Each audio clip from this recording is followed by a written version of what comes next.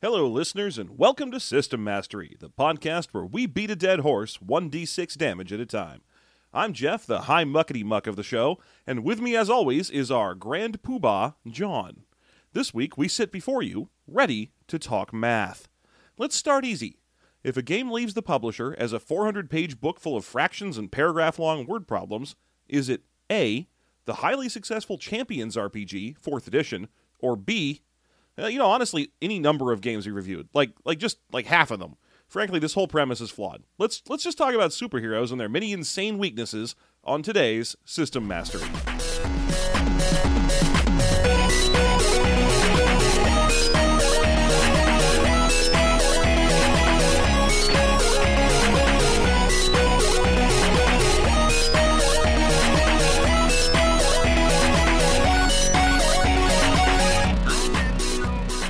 Welcome back to System Mastery, John, my good friend, my trusted confidant, my gadfly and man about town.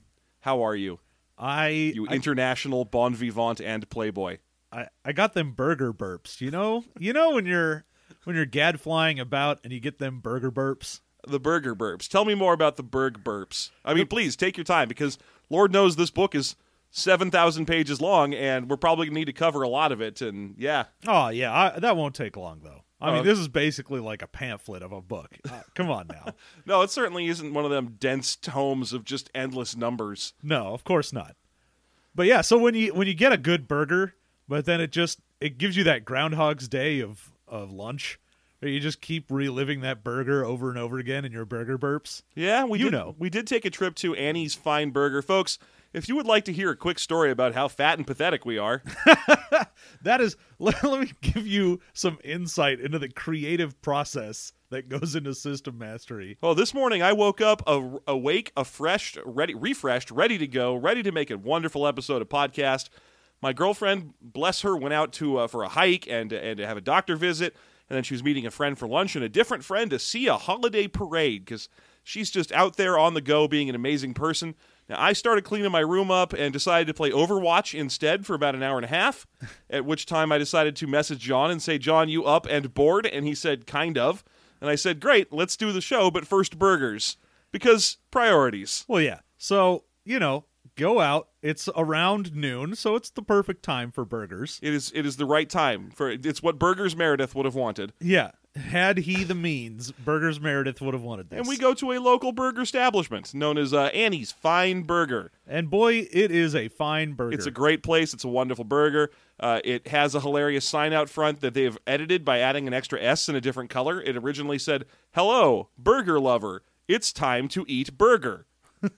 It now says it's time to eat burgers, but it is still a bit of a weird sign. Yeah. But then again, the burgers are phenomenal. Yes. So we each had a delicious burger and some French ed fries and some lemonade. And then came back here, and we're so tired, I went home and took a nap, and Jeff stayed at his home and also took a nap. That's correct, because of our busy, packed day of playing Overwatch and eating a hamburger. Now, let me just tell you, I basically was awake barely when he messaged me. So I woke up at around 11, went out, got a burger, and then went back to sleep. That is my life. That's just a quick insight into the System Mastery process. That is how we do things here. And I was also, even when I got back, I was like, I'm energized. I've had a lot of lemonade. Let's do this. Let's get into it. And I opened up the book so I could take a couple of quick notes before we reviewed, and my eyes touched Word, and I fell asleep on the couch. Yeah, just straight up opening the Champions rule book is just the most sleep-inducing thing you can do. It is, you thought we were just wasting time just now telling you that dumb burger story, but it actually ties directly into Champions, a game that is unreadable, and yet thousands of people play this thing, and it is in its, 7th edition or something. Yeah. It is an immensely popular game, I assume, because once you learn to play it, you lose the sense of the outside world, and you can't do anything else. Yeah, the rules for this, right off the bat, is it's the Champions role-playing book, but the first 2/3 of it is all rules for the hero system, and the hero system is universal, so it also starts telling you about, hey, if you want to be, a 1920s archaeologist. Or a cowboy. Or how about a gnome? Yeah, these are the rules you can also use. And here's all of the different rules you'll use to make a character that isn't a superhero. So it gives you the full rule book for Hero System rulebook, and then at the end also tacks on all of this is how you champions play. Fair enough, yeah. I feel like we've covered a lot of the universal systems at this point, the well-known, supposedly genre-free, you can use these for anything type systems. We've gone through Unisystem, Cinematic Unisystem, whatever the hell World of is in. You remember that? The World of the Crypt Keeper book? You know the World of Warcraft? Of course, 3rd edition's OGL system, GURPS. This is our first time touching in on Heroes. Which is one of the big ones. It's been around for a while. Oh, yeah. The first printing of Champions in particular, not just a Hero System, was like 1981. Yeah, it's super old. Yeah, it's been around. Now, we don't have that. In fact, even the book goes out of its way to point out that what we have in our hands is 4th edition, or what's affectionately known as the Big Blue Book by players, because prior to this, you needed to have like 5 books to play this game. Yeah, because I'm sure before this, it was like, well, here's your main rules, and here's rules for being a superhero, and here's like a different power supplement, and here's whatever. Right. So it's a well-established game that has a lot of fans, a lot of players, and boy, I just do not understand. Well, let me go out of my way right now at the beginning of the podcast to say we are going to fuck this up. Like, no doubt in my mind, the math in this or how something interacts, I will let you listeners know we will fuck this up. If you want to correct, do not worry. If you want a correct review of Champions, please consult the internet. You went to the wrong place. We each had 1 week to read this book.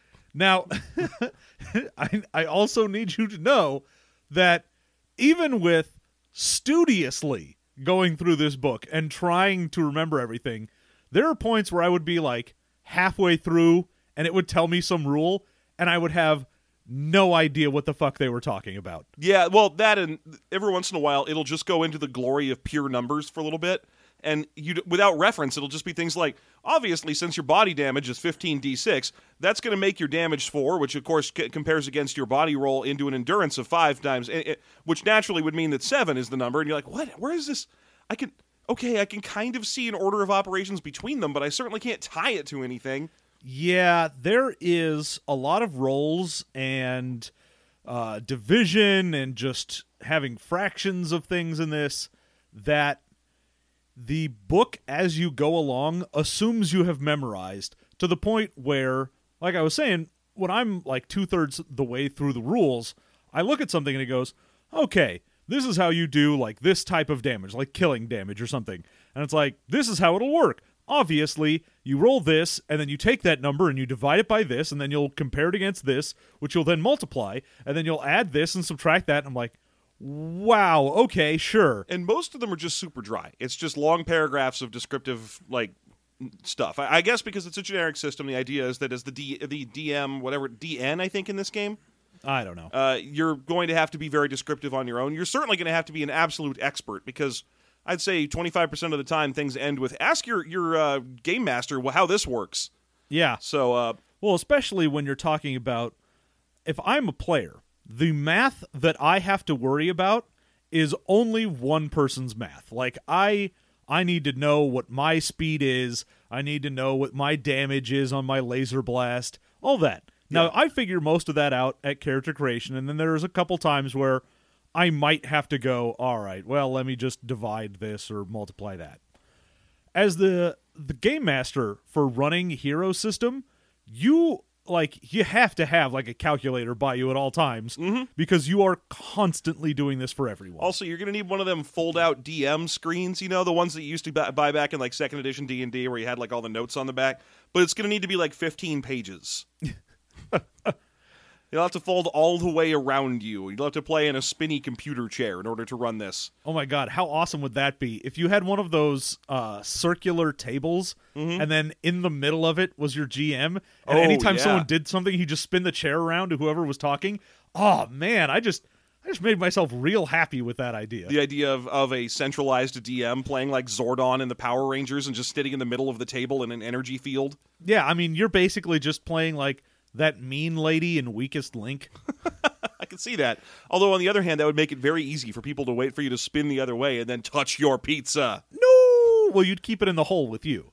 It would be in the hole. You have a sub-desk inside of the primary desk. Yeah, each segment of table that someone is sitting at has one of those like keyboard pull-out things, and you can just put a slice under there and then just pull it out and eat it. All right, I'm on board with this now. Good. You've got me. Especially because that turns the pizza into a different ring that is also encircling the DM.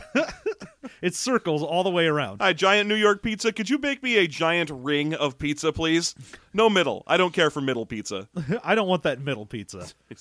So, okay. Let's get through the stats that make up a character in this real quick. Actually, wait, one thing. To give you an idea of the math, there was one of my passages I read that was my favorite, which is the Power Advantage Modifier section, which is all the things you can purchase for your character, because the whole game is point buy, that modify existing superpowers. So you can buy powers, and then you can buy modifiers that make them better and limitations that make them worse, and those all affect the cost of the power.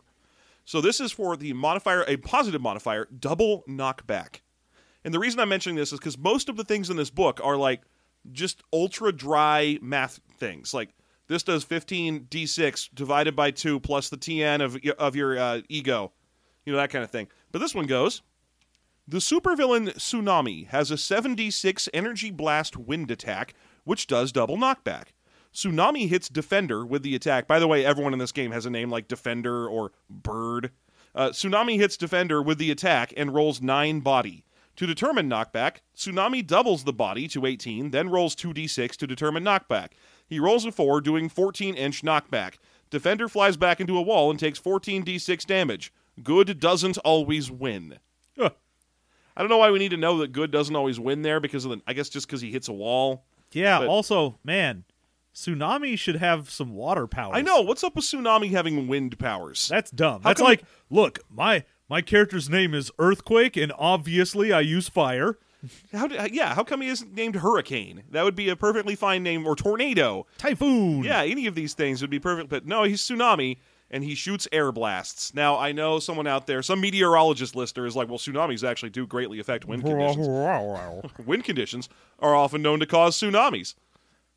But you know what? Screw you, though, listener.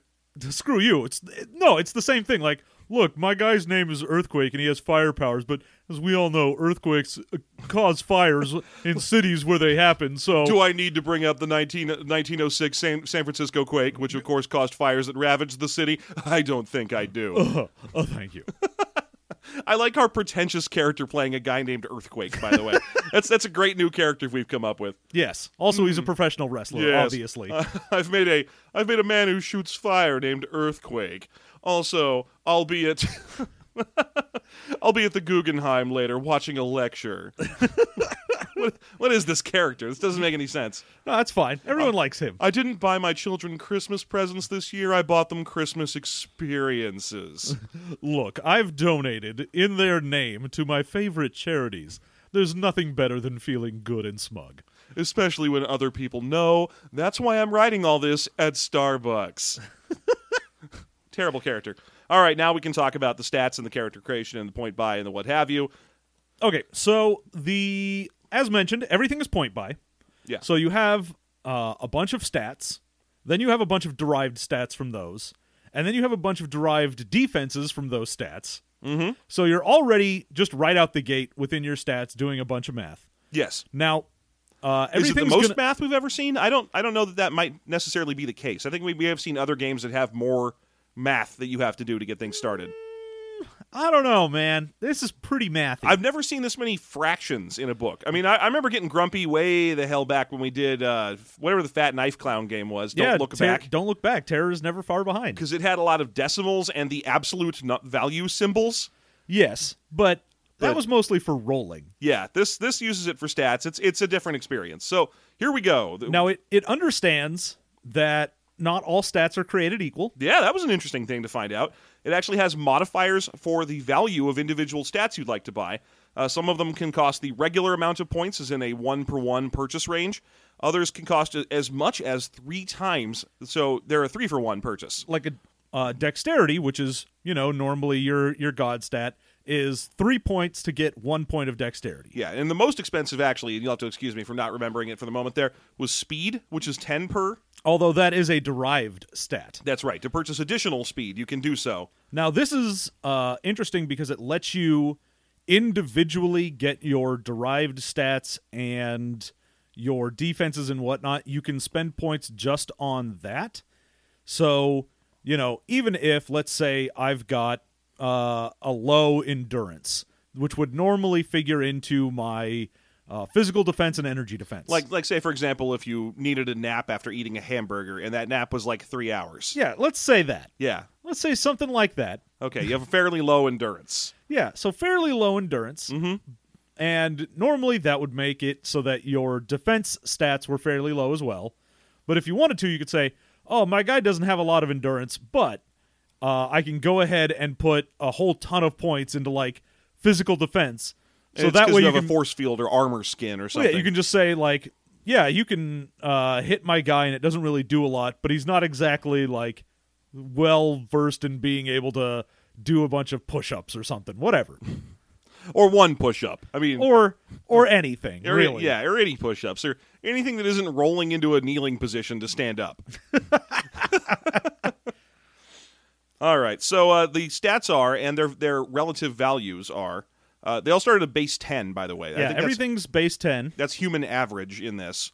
So base 10, and then you add points for strength at 1 per, dex at 3 per, constitution at 2 per, body at 2 points per point of constitution of body, 1 point per point of intelligence, 2 points per point of ego, which is just sort of your mental toughness in this game, and let's see, 1 point per point of which I don't remember. That's preeminence, right? Yeah, obviously that's preeminence. It's preeminence. It's your ability to belong in an area by divine right. Yes. Yeah, it's your kingliness stat. I'm pretty sure it's not presence. No, it couldn't have been. So obviously preeminence, great stat there. Yeah, you got preeminence, then you got calm right after that, which it's COM, but I'm pretty sure it literally is how calm your character is. Yeah. Yeah. they done goofed on the spelling, but that's fine. It's weird. It's like they suddenly got turned into like snooty orthographers, and they were like, no, you don't pronounce silent L's, and I'm not going to write them down either. Calm. That's how you pronounce that word. I honestly have forgotten what COM stands for. That's your communication stat. That's your combat stat. That's your communion stat. That's how good you are at eating little wafers. Okay, no, it is actually comeliness, which is next to godliness, I guess. I'm swimming in comeliness. Man, sometimes I go out on the weekend and I just get a whole load of comeliness. That's a gross joke, and I feel gross for saying it. Although, let's be real here. Has anyone ever heard the word comeliness used in any capacity other than hot stat in old role-playing games? No. I don't think I've ever had anyone say, like, oh, man, she's so comely. You have such a comely bride, sir. Yeah, no. Not in any modern-day setting. You have such a Chun-Li bride, sir. Please get her to stop doing that spinning bird kick. Spinning bird kick! Okay, yeah, comeliness is a weirdly old-fashioned word that only ever shows up in old RPGs that need a word for hotness, but can't just use that. Yeah, and I mean, sometimes they'll use, like, attractiveness or handsomeitude. Or they'll be like, no, this is just your charisma stat and it's rolled into it. Yeah. But even then, I'm like, man, I basically don't need it. And even this game is like, dude, you can buy, like, 2 points of comeliness for 1 point. That's right. It's a 1-for-2 situation. 1 point of character creation points, which I believe you get about 200 to make a starting superhero, will buy you 2 points of comeliness. Yeah. And it doesn't do anything. Like, it can occasionally affect some of your presence rolls. Yeah. But other than that, like, no powers key off of that. It doesn't do anything for you, really. No, it's the stat for people who were like 12 and playing the game, and they get a really high roll on that, although in this case it's point buy. But I remember back when I was playing D&D as a little kid, my DM had artificially inserted a comeliness stat that everyone had to roll on as well. And if you rolled like an 18, then you had to play a sexy boob lady You had to. You had to. They were like, oh, guys can't have 18s and comeliness. Your character's a hot babe now. I remember disagreeing about that because dudes could totally be super sexy, but Yeah, man. whatever. Have you watched Luke Cage? Yes, I have watched. I've watched it over and over again. Although, for my money, and this is a weird thing to point out, I think he's hotter than Jessica Jones. Okay. I know that's weird. It's the same guy, I know. Yeah. But there's things about him that are just I found hotter in his appearances in the Jessica Jones show, with the exception of the one episode in Luke Cage where he's walking around in a straight up suit. Man, I don't even care. Like, I ain't even gay, and I would watch a show that was just him moving furniture in a hot room. Like, that's it. I would watch all of the Defenders. I think they're the Netflix Defenders, just working as furniture mover people. Yeah, right? Yeah, no question. Man, I would watch Daredevil just move furniture all day. Hell, I'd watch Foggy. I'm fine with it. Whatever. He's got such a boyish face. He's got that boyish charm going on. Although he needs a haircut. That long hair is stupid. Hippie. He just looks ridiculous. He looks like an awesome dude with the dumbest haircut in the world. It's like it looks like he's a modern-day lawyer who can't stop listening to Mudhoney.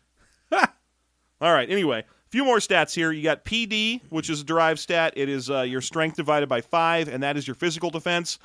Energy defense, ED, which is your constitution divided by 5.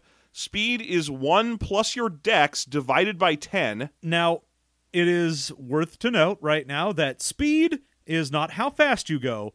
Speed is how many actions you take in a round. Yeah, this is one of them old games that has super-powered action advantage. Now, You can just buy more turns. yeah, so we'll get into it, but there is an upper limit to where it is useful, but you can buy it for 10 points just outside of having any of your derived stats.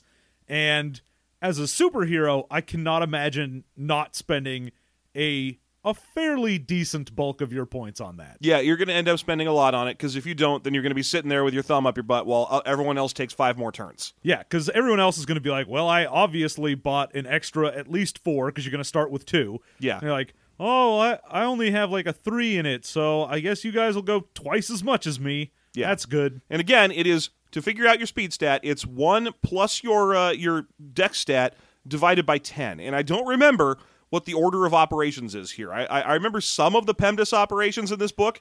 So the way that the dex division works is you have to keep track of what the point value at the end is, because you can individually buy the points up. Now, normally it would be 10 points to raise speed, but because it is your dex divided by 10, if I were to say have a 17 dex, it would cost me 3 points to raise it up to the next level of speed, because the division leaves me with like 1.7, so I could spend 3 points to get that to the 2. Yep. Boy, howdy, that's intuitive. Then you've got, let's see, REC, which... Recovery. Thank you. Recovery is your healing stat, and that's strength divided by 5 plus con divided by 5. But don't worry, those are in parentheticals. Good. So you can follow the order of operations correctly. And then you've got endurance, which is just constitution times 2, and stun, which is the same stat as body. You just have a different number that you track that can go down, because this game has 2 damage track systems. Your body and your stun. Yeah, so the endurance stat in this is basically like your mana, your essence, whatever your normal points you would use to use abilities. That's what endurance is doing. So Constitution is your meat, or your ability to take damage. By the way, I had the calculation wrong. Stun is body plus strength divided by 2 plus con divided by 2. yeah, you have more stun than you have body, because body is your actual meat damage, and stun is just something as, knock the wind out of you. But everything that hits you does both. yeah, So get you an unless- attack that can do both. Unless it's a stun, which like a stun attack, which only does stun. Or a killing attack, which only does, killing you. No, I'm pretty sure it also does stun. It just has the capacity to kill. That's the difference, is that most attacks in this game don't have kill capacity, because you're playing a hero. Killing attacks go past your defense. Oh, yeah, okay, fair enough. But they do stun damage still. I don't think there are any attacks in the game that don't do stun. So the way that this works, because this is crazy, is here's how you calculate the damage. This is like Exalted from 1981 for damage. You have like 15d6 that you're shooting as an energy blast. You work out a bunch of stuff about physical or energy defense or whatever, and at the end you figure out the number of dice of damage you're going to roll. Then you roll them. And then you count up all the value of all the dice that you've rolled, and that is the amount of stun you have done. Then you look at the dice faces. 1s don't do any damage, 2s through 5s do 1 damage, and 6s do 2 damage. And that is the body damage that you did.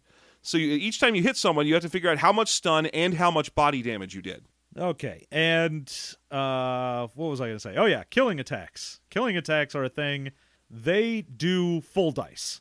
So normally you've got that, like, 2 to 5, you get 1, and 6, you do 2 on body damage. If it's a killing attack, then you usually have fewer dice, but they do the full dice of damage. So if I have, like, only 3d6 of killing attack damage, I still have the chance of doing 18 body. Not me, man. I lost the chance to do an 18 body when I myself was like 18. How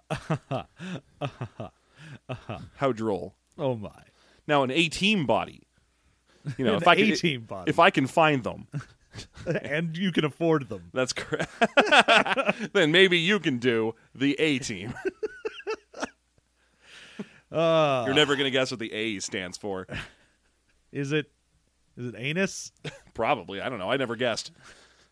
You can't. I can't. You're not allowed. I literally cannot guess. So this is a superhero game. That's, by the way, that's all the stats. Then, using your voluminous number of points, you also purchase a variety of skills.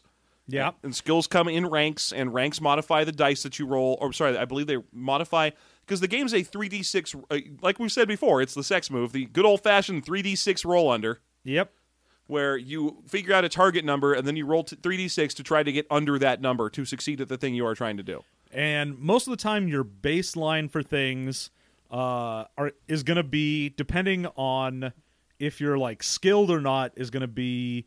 9 roll under if it's just sort of like I'm trying to roll my stat. I don't have a skill I'm doing. Mm-hmm. If it's a skill, it usually is baseline like 11 roll under. Which incidentally means that most of the time, your character, when they are competent in a skill, has about a 50% chance of doing something. Well, yeah, that's why you have to buy up in something. Yes. Yeah. So, and then combat is done with a different model where you compare against active rolls from the other person. And, of course, you have your... OCV and your DCV, so your offensive combat value and your defensive combat value. Yeah, I like how you preface that with, of course. Yeah, of course. Yeah. Obviously, you're going to have that. Obviously, you can't use the stats you already have that reflect things like your dexterity and your defense values. Instead, you need different ones of those that only work in combat, for combat. Of course. By combat. Man, the other thing with this is, and I know that it's not just Champions. Like, I'm not just going to shit on this book for this. Well, basically, we are today. Well, no, I am today. But this happens in basically every book. But it's especially noted in something like Champions, where you have a billion different stats and derived stats and values and whatnot, where everything is just the abbreviation, and eventually you forget what the fuck anything is. Oh, yeah. I mean, this one's not that bad because they're so universal. Strength is STR. Speed is SPD. Although for a long time while I was reading it, I thought that was the degree to which your character appreciates Spuds MacKenzie. Yeah. Don't you take my joke. I'm not. I'm bringing it up for you. Aw, Spuds. Because the book was written in 1989, and it was a time period where not everyone was worried about how fast they were, but everyone had an opinion about a beloved beer dog. Yeah, of course. Now, normally people might nowadays think Spuds MacKenzie appreciation is a skill rather than a stat. It'd be a skill and not an ingrained ability. But, you know, or people might think, well, speed, that's obviously the drug speed. But again, we're talking about the late 80s. No one was on speed. That was the high years of cocaine. The very high years of cocaine. Everyone at that time was snorting 8 balls of cocaine and talking about how much they love what I'm pretty sure was a Schnauzer, I want to say. Nah, man, he was one of those bull terriers. Bull terrier? British bull terrier? Something, yeah. He's not British, he's just a bull terrier. I mean, he's American as can be. I'm sorry, isn't the breed Staffordshire Bull Terrier? Isn't that the thing? But not British. Okay, there's a British bulldog. Is he from Staffordshire, Kentucky? Yes, he's from Staffordshire upon Avon in Tennessee. Fair enough. Whatever. So it mostly makes sense. It's just that it's such long strings of numbers that you're comparing against each other. Really, it's not that you forget what the stat names mean. It's that when it makes these obvious apparently obvious leaps between, well, okay, so your speed is 3, so naturally you'll roll 14d6 here. those are the things where you're like, what? 3 to 14? What? I kept having to go back to the beginning, and the problem is they don't have all of the rules in one area. Oh, no. Even the character sheet is split up into 3 things throughout the course of the book. Yeah, it's like, oh, well, here's the beginning of my character sheet that has, like, my stats, and then halfway through the book, you find the sheet that has, like, your bio and contacts. All your, like, RP stuff. Yeah. And then you get to the end, and it's like, oh, here's my, like... character combat thing where it's like the notes for how to do fights with your character. Yeah, you're like, oh, well, I have this attack, and it does this, and I have this thing, and it does whatever. Yeah, it's spread throughout the book. And, for a book that has about 1 million abbreviations in it, it very notably lacks an index. Yes. Like, if I'm reading through and I go, oh, what the hell does DCV mean again? I can't just, like, flip to the back and, DCV is this. Okay. Yeah. So, anyway. So there are a number of skills you can purchase. John, did it have the skill? How was the skill watch for you this time? How many skills are in this thing, just in this book? A bunch. Yeah. And... more than normal? I mean... there's not an excessive amount. Okay. It's also, with the point buy system and everything, the way that it works, the fact that you can have a roll under for 9, even if you don't really know the skill, makes it so that I'm slightly less angry at large skill selections, since you've still got at least a halfway decent chance to do something, even if you don't know it, unless it's one of those skills that's like surgery. Or seduction, which, by the way, passes the seduction test. It's a fairly well-written one that doesn't mention gender or anything like that, or the opposite sex, notably. And it also even includes the thing where you can only use it on NPCs, which, good. Yeah, because anytime you're like, oh, I've got a skill, and it just lets me, like, mind control the other players. Which is, I was worried about that, because this is the kind of book where if you have a character who can explode, like, to do damage around him, like, I explode into fire and damage happens around me, you then need to go over to the power modifier and buy the one that makes it so you don't take damage from that. Yes. If you have an AoE, and it's a point-blank AoE that is centered on you, you have to get a, like, hole-in-the-center modifier so that the explosion goes out, or you can also get... a damage immunity to that type of damage. Yeah, damage immunity to your own power. The same way that you could have, say, Scott Summers and his brother have damage immunity to each other's powers. That's the weirdest thing to me, because Scott Summers' power is straight up just kinetic. It's just punch coming out of his eyes. But it's just different enough punch coming out of his eyes that it doesn't get his brother. Well, it's lasers from the dimension of kinetic energy, and his brother is shooting plasma from the dimension of plasma energy. So here's a question then. If someone else got access to the laser kinetic energy dimension, like, let's say that any other person in the X-Men universe got their hands on a portal to that punch dimension, is Havoc immune to that too, or is it just brotherly love that's keeping him safe? I think he'd be immune to that as well. It's interesting that never comes up. I think it's probably because whoever wrote the whole punch dimension thing was a moron. Yeah, the fact that they were like, well, his eyes just open up to a dimension where laser beams are. Yeah, and then no other X-Men writer before or after that has been like, yeah, that was a good idea. Good job, who I have to assume was Claremont. If there's anything wrong with X-Men, let's just blame it on Chris Claremont and call it a day. Well, I don't know. What decade did that dumb rule come out? It could have been JMS. I have no idea. That could have been a Straczynski decision. Nah, man, it's all Moore. It's all Alan Moore. Alan Moore was the one who was like, well, I think that, of course, the Cyclops would open a dimension to punches. Oh, the punch dimension of lasers. Unfilmable. That was my impression of Alan Moore, based on no idea other than that I think he is vaguely British. Yeah. No, I think maybe it's from the Grant Morrison run. Who knows? I'm going to say it's John Michael Straczynski. I'm throwing the blame at him. Oh, don't do that. He doesn't deserve your hatred. All right, it's Liefeld. Liefeld did it. There we go. He's the other person you can put anything you want onto. It's a Greg Land idea. Or a Greg Horn idea. Whatever. It's one of them. Look at this, folks. It's a comic book game, and we're talking about comic books. I hope you're happy, because we certainly aren't talking about the game. Anyway, it has powers in it. It does have powers in it. And the powers, because this is a universal system, not only do the powers have to represent things like, I'm a Superman, and I can fly, and I've got laser beams and whatnot. I have a laser face, yeah. It also has to represent things like if you're a wizard. So a lot of the things they'll talk about, like, oh yeah, you can have, one of the superpowers, of course, is invisibility. and you can get a bunch of modifiers and ways you can do things so that it's just a spell your wizard casts. Yeah, one of the things I thought was very interesting about this book is that all the powers just represent forces that you put into effect on the universe, and it doesn't really matter whether they're coming from you or not. If you can buy the exact same power and have it come from a bracelet that you're wearing or you yourself, you can easily build a gun using the power system, and in fact, that is the only way to acquire a gun. Yeah, so they have the rules for if you're being a regular guy, Yeah. being a heroic guy, which is like that rough and tumble pulp kind of like... I'm Doc Savage, that kind of thing. Yeah. I'm the Phantom. I'm the only white guy in this jungle, and yet I'm in charge of it for some reason. Obviously. Duh.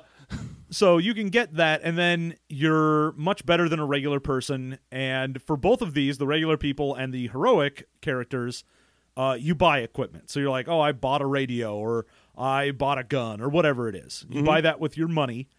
With superpowers, and if you're a super heroic character, you get way more character points, but everything has to come from spending character points on it.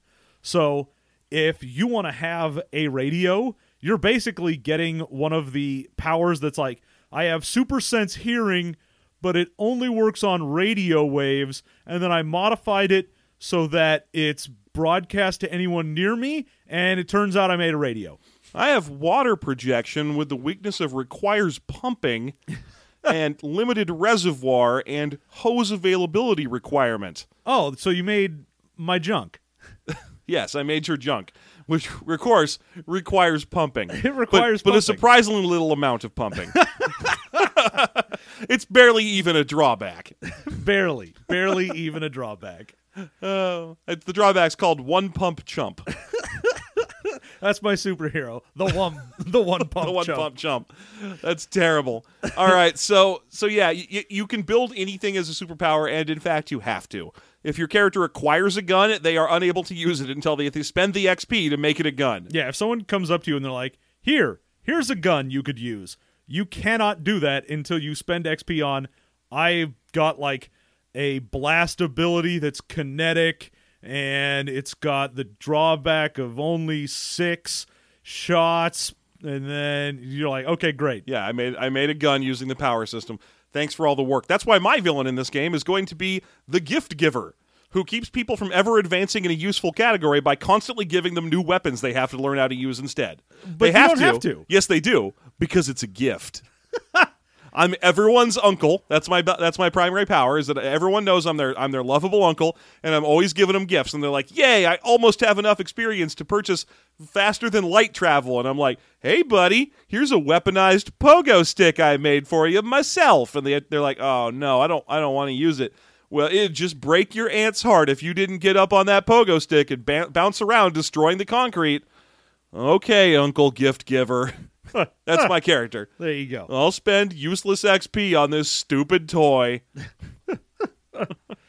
Now, the powers also have little symbols next to them. Oh, yes, they sure do. So some of them have a stop sign. Yeah, that implies that they are DTF. Yes, that is true. The stop sign implies that they are subject to DM access and availability. Yeah, because the stop sign is like, hey, this might be way too powerful. Like stuff like time travel. Yes, time travel, interdimensional access for your powers. Like, can you shoot this into the dimension of ghosts? That might be too much. The list is sort of weird because they're like in the vision category, for example, you can buy see-through vision where you can just see through things, or N-ray vision, which is considered too powerful because it lets you see through things. It lets you see through everything except for one type of thing. Well, it's Superman's X-ray vision. It's hilarious because the one example they pick has 3 weaknesses instead. Yeah, well. They're like, yeah, you can have X-ray vision like Superman, and you can't see through lead and palladium and molybdenum and gold and jewels. Good, great. All right.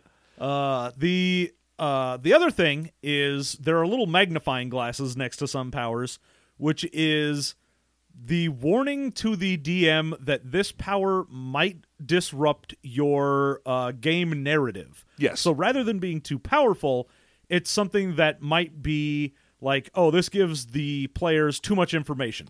Yeah. Stuff like mind scan and things like that. Yeah, the game didn't, that I could tell, it didn't have one of them soothsaying future augury powers. But that's the sort of thing I would expect to have it. Yeah, 'Cause that's always the worst thing when you're playing a game and your players are like, I cast augury and speak from dead. I can ask 3 questions and you have to tell me the truth about what's happening next. And then your answer can't just be, I have no fucking idea. I'm making all of this up. The notes I have are all pictures of boobs.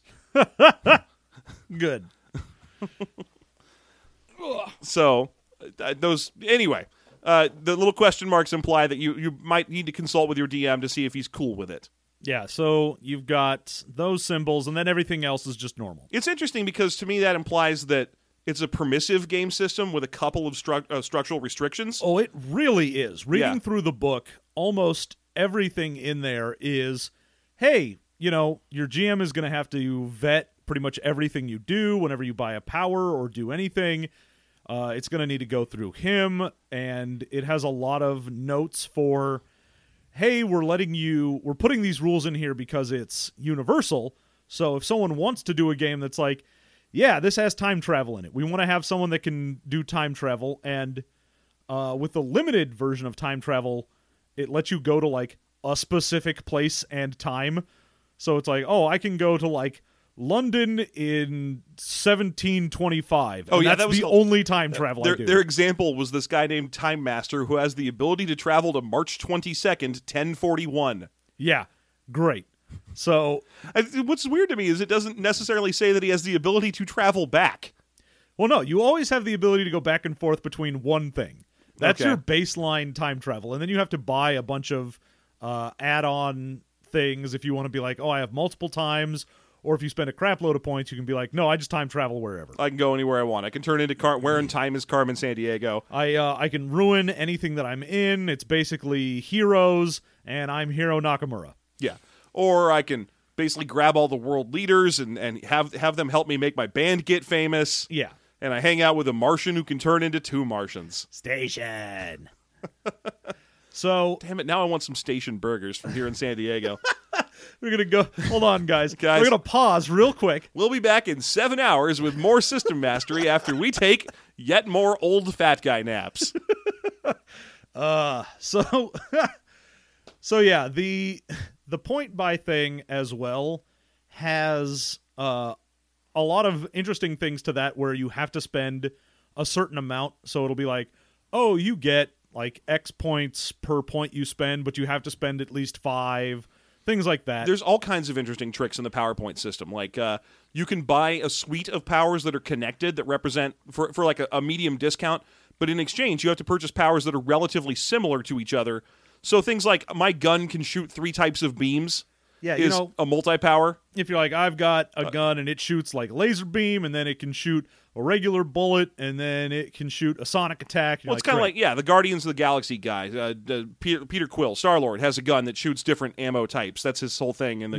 Not in the movies. So when you're hearing that, you're thinking Chris Pratt and his cool-looking U-shaped guns. No, those just shoot, movie energy. But in the comics, his guns are like, I can shoot air bolts and stuff. So, yeah. I think. I don't know. Maybe. I'm not... Basing this on Marvel Heroes, the video game. I am, yes. So based on a Diablo-like free-to-play video game, he has energy beams that are like elemental in nature, and he's not a very good character. Yeah, based on that. So you will be getting a whole bunch of points, and as mentioned, you can modify them in weird ways. So you can make them more damaging, or you can do things like, oh, this is no normal defense if you want to get for something. Oh, for something like a gas attack or something that you can't just dodge. Yeah, so you can't defend against it. You can't use any of your like physical defense, energy defense. None of that works. Mm-hmm. But you have to specify one thing that can stop it. So if you have a gas attack, you can say, oh, okay, this does whatever damage, and you can't use any of your defenses, but if someone holds their breath, then they're not affected by it. Right, and there's a mental version of it, too, called No True Scotsman. God damn it. Which makes it so that no matter what people do to try and get around your mental defenses, you just keep moving the goalposts. Man, for a second there, I was like, oh, did I miss a thing where the ego attacks have a no... oh, no, you're just being an asshole. Okay. Good. I'm not being an asshole. I'm being a comedian. Comedy.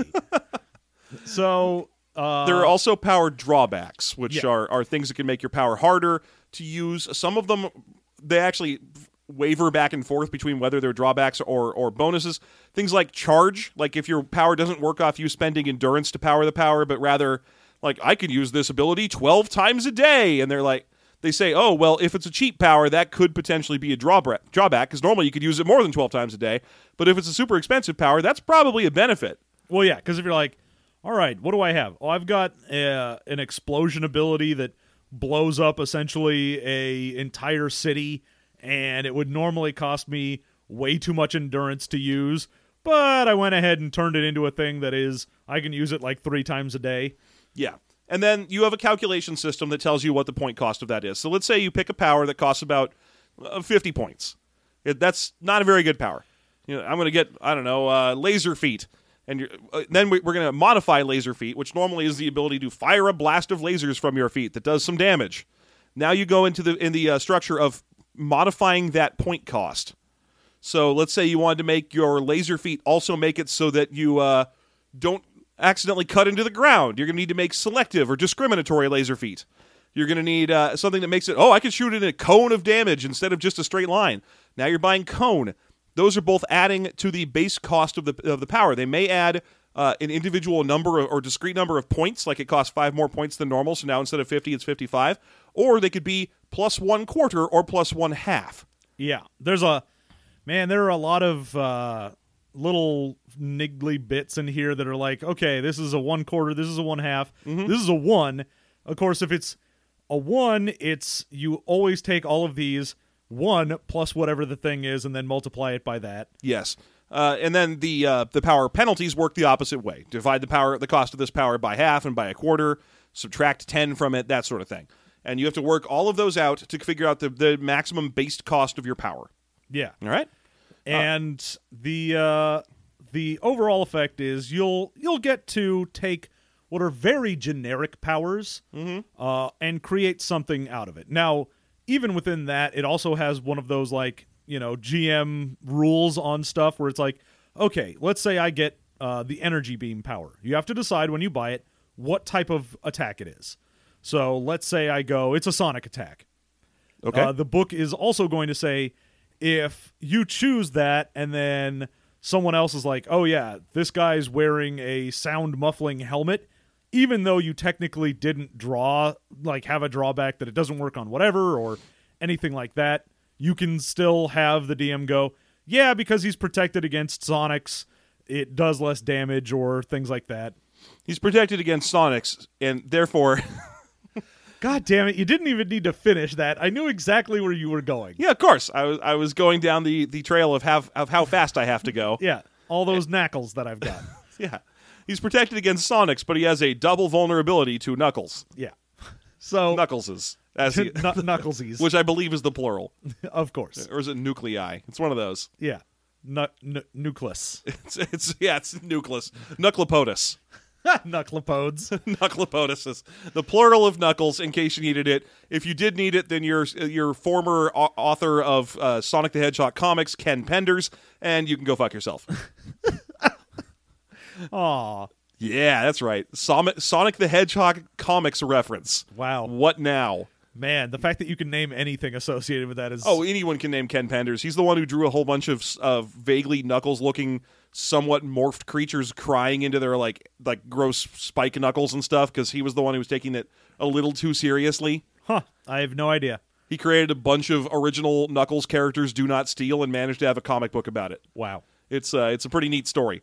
Anyway, you can also pick individual drawbacks for your character. Things, vulnerabilities and psychological limitations. Yeah, now this is going to be, rather than modifiers to your powers, this is the advantage-disadvantage system, except you do have some of the advantages. They have full-on the advantage-disadvantage system. Yes, they do. Most of the advantages are just going to be part of your powers. Yes. Or their skills. Like, one of the advantages in this game is skills, which is this advantage is that you have more skills. Yeah, it's just, hey, you can spend more points on skills if you want with this advantage. Yeah. Great. The way that the book assumes you'll do things, though, is Like, let's say it goes, you have 200 points to make your character. Mm-hmm. You are then allowed to have 100 points worth of disadvantages. And the book assumes you are going to use every single one of those points. Oh, yeah. Yeah, your character is intended to have a million disadvantages, and that's an interesting thing to me. I feel like it's an interesting design decision, because let's think about the history of superheroes. I mean, obviously, Superman has his weaknesses to kryptonite, and more recently, his other weakness to magic. And even more recently than that, his additional weakness to, like, being exposed to way too much sunlight. Yeah. So now we have these interesting weaknesses for him, and it's created a character that has some drawbacks and some penalties, but he's kind of a rarity. Oh, yeah. You don't normally have characters with that kryptonite thing. Like, I know You got that, Martian Manhunter, sure, and yeah, you've got a couple normally in DC where it's like, oh, yeah, Green Lantern doesn't get to work on wood or yellow or whatever. yeah, but if you look at Marvel, it's like, okay, Iron Man's powers don't work on aluminum. Iron Man's weakness is alcoholism and womanizing. He's like a real Frankenstein's dad. That's true. He's got a real Frankenstein's dad's monster. And I think that's Ultron. Yeah. I mean, at least in the movie continuity. People are sending in letters saying that Hank Pym built him, then I know. Yeah, no, but in the movies, it's a real Frankenstein's dad's monster's monster. That's correct. And he's voiced by James Spader. And great voice work there, James. Kind of a lackluster movie, but good job, Jamie. No, I would have watched Ultron just be Ultron all day. Right? All the best parts of that not all that great movie are the parts where he's just saying stuff as Ultron. The part where Hulk jumps up into the ship that he's in and while he's trying to escape and he just goes, "Oh, for God's sake," is the highlight of that entire movie for me. Yeah. No. Spader's work, fantastic. Yeah. Unimpeachable. Anyway, back to it. You were expected to spend every single possible point. Like they were like, well, players are going to min-max and spend stupid vulnerabilities. Let's just bake it into the system instead of discouraging it. And some of the disadvantages you can get are, very obvious ones where it's like, oh, I'm weak against whatever, so you have your own version of kryptonite and whatnot. Yeah, and those are almost invariably just you take double damage from this one thing. But then you also have probably the one that is the weirdest to me is just psychological disadvantage, which is all stuff like, oh, I don't kill people, or I have a heroic code, or I'm arrogant. And it's just, hey, did you want to get like just 50 free points? Here you go. Yeah, like every single villain example in the book has arrogant and overconfident to give them 40 of their background points. Oh, good. By the way, arrogance and overconfident do not need to be two different problems for a character. I also have the disadvantage of hubris. Yeah. I have the hoist by my own petard from time to time disadvantage. I have blind to my own problems and... cannot see the forest for the trees. Oh, good. That's about 100 points right there. Nice. I think we're all set. Yeah, it's just, do you have a thesaurus? Good. You just come up with 6 synonyms for something, and that's your real problem as a character, sure. Yeah, and I mean, for heroes, it's going to be, most of the time, okay, I've got a code against killing, I've got a code of honor, probably have a secret identity. Because that's a drawback, because it's a weakness for your character. And that right there is about 70 points worth of drawback. Yeah. You're most of the way there if you just take the basic Batman set. Yeah, even if you are just making a guy who's like, normally this would be just shit that I role play. Yeah. But in this, it's, here, have 70 more points because you made a character. Yeah. It makes you wonder why all the roleplay choices you make aren't also worth points. If you're like, because it's a superhero game, I've decided to give my character an alliterative first and last name, which is why his name is Simon Saunders, the master of the mystic arts. So I think that should be worth like 5 points because I'm playing to genre conventions. I'm playing Simon Schuster. Simon Schuster, whose secret identity, Earthquake, can shoot fire. And again, I don't need to remind people of the many fires caused by earthquakes. But I will. But I will after this sip of almond milk. He just gets weirder. He just keeps getting weirder. I apologize. It's actually an almond beverage. Milk is a colloquialism I think we all can understand here. He's the sort of person where you ask him if you can borrow a pencil. He just goes, I don't know. Can you? All right. So yeah, you basically are forced to take a million drawbacks. Every single NPC in the book does. And then it's hilarious to read them because it's always like, this person, Captain Cosmic, can shoot beams of light and create force fields. He is doubly vulnerable to things that cut him. Oh, good. Because I guess he has sickle cell anemia? What's happened? What's going on? No, his main villain is the Pete and Pete character from the very beginning, Papercut. Oh my god. And I was feeling bad about knowing a Sonic the Hedgehog artist. Hey man, just because I know what the very first villain for Pete and Pete was. Oh man, we need to get on Face. You get this is a great team of villains from Pete and Pete. You get Open Face, you get Papercut, you get Endless Mike. I've always liked Endless Mike. Oh, one thing I found in the book that I particularly enjoyed was a suggestion that your character should have a catchphrase or a soliloquy that they regularly say. Yeah. I don't know if there's an included list of suggestions that I thought was particularly fascinating, and I'm going to read them in reverse order here. There's only 4 of them. Thank, and then in parentheses, favorite deity. No, just thank favorite deity. Thank favorite deity by Odin's beard. The next one is holy, and then in parentheses, whatever is applicable. Which I would love to hear Burt Ward say that. Yeah, that'd be great. Because that's the only person that they're talking about. And then you have Christmas. Ha! Just Christmas, by the way. It's not sweet Christmas. It's just Savory Christmas. umami Christmas. It's just Christmas. Who's just saying Christmas is a thing? I don't know. Maybe It's the holiday joker. I was gonna say what? Calendar Man. It's Calendar Man. Labor Day. You've caught me, Batman. Christmas. Well, no, it's actually April Fool's Day. I know, it's my catchphrase. Christmas, I say. Oh, I know. I'm saying Christmas because it's April Fool's Day. April Fool's, Batman. I mean Christmas. Damn. I don't even know my own gimmick. Foiled again. What do I do? What's my thing? Do I have weapons that are calendars? What is this? I don't even know what I'm about. What's my appeal? Who wants this? Do they use me when they can't get a reasonable villain? Am I the guy you beat up at the beginning of the comic and then you go on to the real story? I'm the guy who dies at the beginning of the comic to an overzealous version of you, aren't I? Jean-Paul Valley's going to take my head off to make a point about how he's a new badass Batman, isn't he? This is disgraceful. I'm just in the background in Arkham, aren't I? So that people can point out and go, ooh, I know who that is. I'm just here to make Batman fans feel smug. That's all he's for. Someone's going to send in some amazing Calendar Man story now. Oh, yeah. It's the amazing, heart-wrenching story of Calendar Man. Yeah, and by the way, the 4th catchphrase that you can choose for your character from the list of helpful suggestions is, it's clobberin' time. Wow. Straight up just, it's clobberin' time? It's clobberin' time, yeah, with the apostrophe and everything. Wow. I'm surprised there isn't also, I'm the ever-lovin' blue-eyed thing after that. Or, based on my travails as a youth on Yancey Street. Or, what a revolting development. You might have a thing where you say, flame on. Or, curses, it's the Mole Man. You know how they're always saying curses, it's the Mole Man? I assume. Even when it's not the Mole who Man. reads Fantastic Four? I don't know. Hey, man, Mark Waid's run on Fantastic Four, absolutely unimpeachable. A lot of things are unimpeachable today. So many peaches are going unimpeached. All right, we're running out of time here, but there is one more thing I want to talk about, which this is something that we find in the backs of books in the How to DM a Game section from time to time. And that is the how to divide up your players with cute little catchphrases for what type of player each one is. Oh my god, yes. Oh, so once you get past the rules, it goes on to like the player advice and the GM advice, and there is this section on GMs. You're going to find a lot of different types of people playing your game. Here's a few examples and how to deal with them. So, what we're basically learning from this is no player that you have at your table is going to be good.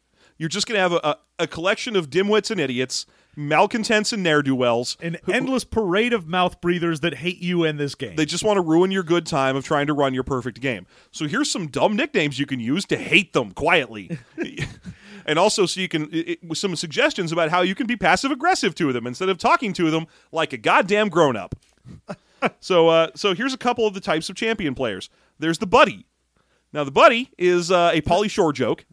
Now, normally, I'm looking at this list and I see the buddy and I go, oh, this is going to be someone that's like trying to be friends with you to get stuff. They're always real nice, but they're always like, hey, man, let me get like 5 more XP. Yeah, it's the person who shows up with their friend and is only there for their one friend. Yeah, and I've had that at one of my games. I'm glad at least the book didn't make it the girlfriend who wants to go. Yeah, no, I've had someone's friend who just showed up and they were like, hey, I'm just here because my friend is here. And we just gave him a character and he's like, yeah, great, I don't care. Yeah, so that's one. And we're starting off with some of the relatively tame ones here. The builder is someone who's obsessed with world building and will try to take your job as a world builder. Great. And you need Let to give 'em. Yeah, you need to give them things to do is the advice, or else they'll get bored and move on.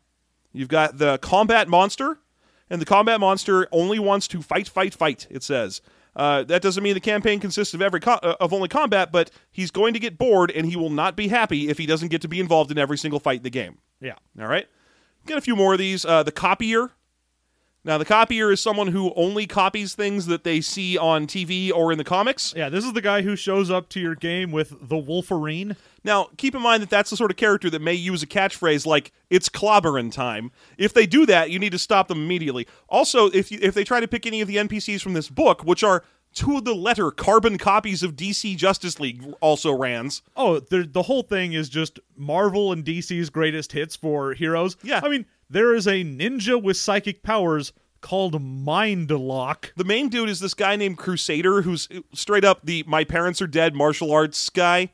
He's the secret entity as a bored playboy, but in reality he is a dark vigilante, and he's got stupid armpit wings. I'm not even like the okay ones, like the first Spider-Man appearances, but like knee to wrist level flaps, like he's a flying fucking squirrel. Yeah, like a bat, say. Yeah, like a big stupid bat, like specifically like those bat people from Beastmaster that turn people into oatmeal. Yeah, and I mean he's only looking like that because he knows that criminals are a cowardly and superstitious lot, and do not want to be turned into white goop and metal bits. No.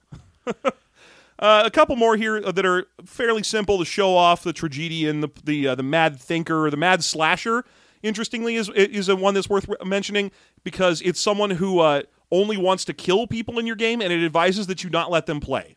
Yeah, it's like, look, if there's a guy who's just going to murder everyone, maybe don't have him play a superhero. Or, build your game around it. The whole thing is... Or he's the Punisher. It gives them a reason for why the Mad Slasher exists. Like, oh, this person has a hard day at the office, and then they just want to have fun letting out their violent urges through the course of a nice, safe game of role-playing. Don't let them do this. Do not let them. Bottle that shit up inside them until they kill someone. That's their suggestion to you. And then... also, the single most insane... Like, when I told anyone else about it, they were like, there's no way that's actually in the book. Oh, you want me to go ahead and say that one now and skip over the pro from Dover? All right, fine, I will. The rules rapist. That's right. The goddamned rules rapist. The rules rapist mostly wants to... in general, this player mostly wants to create characters with skills and powers which bend and exploit the existing rules. These players are constantly redesigning their character for higher point efficiency. Unless they also have other campaign interests, they're probably not all that involved in role-playing. But they're rapists, though. Yeah, please don't. Please don't. God. Please do not cheapen the concept of rape by making it about being a rules lawyer. Also, while we're at it, please don't cheapen the concept of rules lawyers by saying that they have no interest in the game. They usually do. Yeah, the guy who's like, oh man, I really want to make sure my dude is as powerful as possible. I'm trying to squeeze every last bit out of this. Isn't someone who then just does that and goes, and I'm out. That's what I do, but I'm a fucking weirdo. Well, yeah, that's because you check out of anything as soon as it takes longer than 4 minutes. Yeah, I've been doing this show for 3 years. You step off, homie. I've read this is my 85th book I've read. So anyway, the rules rapist. There you go. Well, why don't we close on that and get to our favorite and least favorite things? Yeah. What do you say? Okay. All right, here we go. John, what would you say is your favorite thing about the famous Big Blue Book Champions 4th edition? I mean, I like the varied point costs for things. I in like theory. The stat weights are kind of a neat concept. Yeah, the fact that it's not just a 1-to-1 for everything, things are very weighted. The fact that you can buy individual derived stats outside of just upping that singular stat. Yeah, because right away that starts calling up in your mind reasons that you would. You're like, oh man, I can make a character who's got like a turtle shell, and so he has a lot of like combat physical defense value because he has a turtle shell, but it also slows him down. So instead of being based off his dex, which is where that normal derived stat comes from, I just buy directly into having that shell. Exactly. So there's a lot of interesting things you can do with the point buy system. for as needlessly complex as a lot of the point buy stuff is, the way in which it varies lets you do a lot. I do appreciate the way the point buy works in this. So I'd say that's my favorite thing in this. How about you? My favorite thing in this is going to be, it's roughly the same, but instead of being stats, I'm going to go with how powers are constructed. Yeah. I like that you can really build interesting powers in this game, that there's enough parts there, and so much so that it's very easy to build your character with a variety of gadgets or tools that are just powers. Yeah. And that play like gadgets and tools. Like, they make sense when you're describing them. I mean, granted, every character sheet in this book looks like a technical manual. Like, whenever they're like, here's a character's power. It does half plus 15d6 and minus stun plus ego divided by body equals 5. And you're like, what? What does any of that mean? But once you kind of get your mind around it, you're like, oh, okay, this character has a rocket pack. Sure, fine. Yeah, I mean, you can just straight up be like, okay, Batman's grapple gun. You'd say, all right, I'll make this into a leaping power, but I'll give it all the drawbacks of can only be used if there's like something to latch onto, so I have this drawback. I can't just do it whatever. Oh, that's never stopped Batman even once. Oh, sure it has. He's been out in a field fighting a guy and he can't grapple around. No grappling. He just summons the bat plane and grapples that. Summon the grapple bat. This thing's got so many good grapples on the bottom. I completely loaded it up with grapples, and then also there's some apples in it. Oh, delicious grapples. Gonna eat me some grapples. Yeah, so I like that the power system is fairly robust, and you can construct a wide range of powers. Yeah, no, definitely. That is a very good part of this book. And, you know, given that it's the core part of this book, that is a nice, strong recommendation. Yeah. But that being said, what is your least favorite thing about Champions? I mean, if I would probably say the thing that stuck out the most to me was the rules rapist thing, but we already went over that. Yeah, well, I mean, it passed the seduction test, but then it went ahead and just cheapened the word rapist. But whatever, it's fine. A lot of people do that. That's what 15-year-olds do. You know, I mean, it's not fine, but it's understandable it's not, that a book from like 1981 would have that. Well, 1989 in this printing, but yeah, I mean, because if you think about it, that's just a PewDiePie thing where he's just sitting there on TV playing his dumb video game on YouTube and yelling, "They're raping me" or whatever the fuck he does. I don't know. I've never watched. Not even sure if that's fucking him. It's a word that's been cheapened a lot. It's just weird to see it in the context of a rules lawyer. Yeah. So. So the thing that I would say I dislike the most about this is the fiddly bits for combat. Yeah. It looks like it would take forever to do anything in this game. You have so many stats that go into an attack, and I mean, we didn't even break it down, but like an attack round is, okay, you've got this turn, and then within each turn you've got 12 segments, and you can do actions within each segment, which is why getting a speed of 12 is where you cap out and you don't care anymore. Mm-hmm. But the fact that every attack and defense has all of these calculations you do, and it would change depending on who you're fighting and what's going on, and whether your power has a drawback or an advantage against certain things. I feel like combat in this system, until you gained a ton of mastery over it, would take forever. Yeah, it would take way too long. Like when you're reading, like, this is how a ride-by or drive-by attack works. And it's, Ogre starts his attack at 15 inches away from Birdface. He goes 5 inches and attacks Birdface and will end 10 inches away from Birdface and does the following 16 things along the course. He changes trajectory here. And yeah, it has calculations for velocity in there. It's got the calculations for if you throw something and it bounces, how it ricochets. It made me real sad that one of the powers in this book is faster than light travel. Like, your character can fly between star systems at a crazy speed. Like, although, admittedly, when you buy the power, it's like 60 points to just buy the power by itself. Oh, no, it was cheap. It was like 10 points. No, it's super cheap because you can only use it in space. Yeah, you can only use it in space. And it was like 10 points to get faster than light travel at light speed, which is useless. Yeah, it's light travel. Yeah, speed of light travel, which sounds awesome, but boy, the nearest star besides the sun is real far away. Although, I mean, it's great for traveling around the world because you just go, okay, I fly up into space, I then pretty much instantly go wherever in the world and then fly down. I guess. I mean, I don't know if it doesn't include things like light speed calculations and stuff, because flying at light speed around the Earth as a travel system is just a recipe to overshoot. No, because there's no rules for that. Well, that's the thing. What I was saying was it grumped me up something fierce that for a game that's got trajectory and rules for changing speed and angles and so on and all this stuff, like falling damage is really well calculated in this. It doesn't have any relativity. No, it does not have rules for relativity. given that there's only one power that would care about it. Well, I'm pretty sure the time travel powers would probably come into play there as well. Well, But yeah, relativity doesn't matter. So if your character flies at light speed towards a nearby star, he arrives 50 years later if it was 50 years light years away. yeah. And Earth has moved on 50 years and not thousands and millions of years. So anyway, I can see that being an okay drawback weakness to the game. Yeah. So that was my big issue with it. What was the least favorite thing for you? A lot of the book, for being an interesting game or set of rules for playing like a genre-free superhero kind of, it's sort of a toolkit, is very unimaginative. The powers are almost all just blasts and rings and walls and fields. There's very little in the way of interesting or iconic or notable powers. You're supposed to build them yourself. Yeah, you don't get a clock manipulation in this. And it would be very hard to build one. No. So there's a lot of the more interesting or esoteric powers that people do tend to like when they build characters are missing here.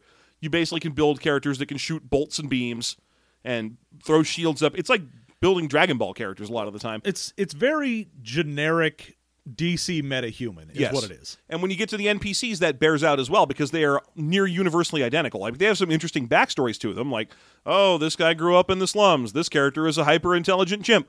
But then they all are exactly the same build. They're all like, I can shoot a energy bolt, and I have a shield against energy bolts, but I take double damage from sonic attacks. It almost feels like they're being built more like characters for a video game than characters for a... the fact that all of these sample characters have a weakness. Have a double damage weakness. Oh, man, I've got to switch out this hero for this other hero so that I can do the double damage on this. Yeah, it's super effective. Oh, yeah, man. Oh, well, I'm going to have to take Green Arrow out and put in Sinestro. Swap Green Arrow for Charmander. Yeah, that's it. That's exactly it. Yeah, so to me, the book read it. Also, all the NPCs have the most boring names you've ever heard. Oh, yeah. Well, it's super generic. Yeah, it's all very generic, and I like a little more imagination and flair in my games. Now, I'm not saying that, it's trying to be one of them GURPS systems where it's like, here, use this to build anything. But I've never really liked those systems, and so for me, that is the biggest weakness, that this book has very little imagination. Okay. Yeah. So there you go. Would you play 4th edition Champions? I would probably give it a chance. I would want to see how it bears out. Honestly, I would also need a computer program for making a character. Yeah. Because, oh my god, trying to figure out all of the points and, like, okay, well, I spent this on that, and I've got this disadvantage, and I've got whatever, and these points there.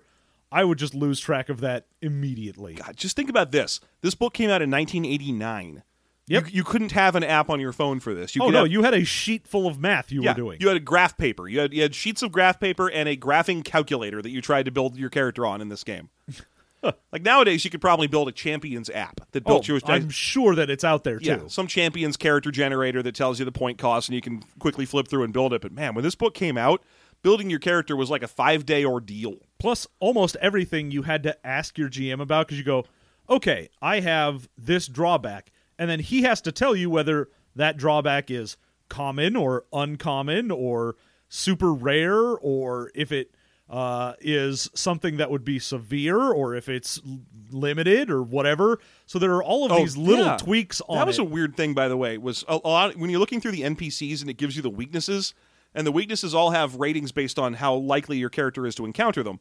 And their scale of how likely you are to encounter things is a little weird. Like, they were like, this guy has a irrational anger towards supernatural evil martial artists. It's very common. Yeah, I was like, it's common. Okay. I mean, I can see evil martial artists as being relatively common, so you could do like a, we're fighting ninjas type game. Oh, yeah. But, I mean, I assume that it would be, again, why you have to ask the DM is you got to go, all right. Is the hand in this game? Like, if I have a weakness that's specifically to, like, laser beams... And you go, okay, but we're playing in a game that's like 1920s, everyone's got Tommy guns, then it's not very common. But if we're playing in like G.I. Joe, then obviously it's going to be very common. Right. So that was an interesting thing. Yeah. So there you go. I guess I would also give this game a shot. It's interestingly put together. It has a lot of room to build cool characters in, and of course we're about to try that. So I feel like I could give this game a chance. I'm a little put off by the inches measurements I'm seeing all the way throughout the book. Well, this is definitely one where you need to play on a hex grid. Oh, yeah. because everything is just measured essentially in hexes. Right. So that's probably okay. As long as it owns that it's a hex game, I'm fine with using that rule system. Yeah. So, all right. Anyway, I feel like we're probably got anything else you want to say here? No, I think that's basically good. Everything else I have to say is going to be behind our paywall. Suck it, listeners. Don't call it a paywall. It's been there for years. Don't call it a paywall. It's been there for years. So anyway, if you like what you're hearing and you want to hear the rest of it, we're going to go build some characters in this game. That'll be our bonus content, which you can find on Patreon. If you're a Patreon subscriber, not only do you get our bonus episodes, you also get the RSS feed that has all the episodes, including System Mastery, Movie Mastery, and the bonus episodes, all in one easy RSS feed for your podcatcher application of choice. Otherwise, you can find us at SystemMasteryPodcast.com, and then we are System Mastery on Reddit, Gmail, Facebook, and Twitter. You can find us in all those locations to interact with us any way you see fit. Send us questions and comments and complaints and so on. Anything you'd like to do. Those are the way to do it. Anything at all. Yeah, just get them out there. Let us know what you're interested in. Send us questions for the Afterthought podcast, which comes out next week, where we will be asking questions or answering questions from listeners, as well as talking about whatever we want. Good. Check out our Movie Mastery show where we review movies. It is your choice what movie we review. Either one off our big list of movies we have to watch at home, or once a month, because of our Patreon, we have to go watch a movie in theaters. You can vote for which movie that is on our website. Right now, I believe the current leader is it's some superhero. I think it's Assassin's Creed. Yeah, it's Assassin's Creed, which actually I think is a very solid one because of the history of video games and movies. Yeah. So looking forward to that, hopefully. Otherwise, find us all in all those places. Buy our T-shirts and toys and action figures. Buy our merch. Buy our line of custom organic soups that we make. Buy our cosmetics. Buy my sperm and raise little Jeffs. Buy my book. And buy John's book. Buy John's book. Thanks so much for listening, everybody. Have a good week.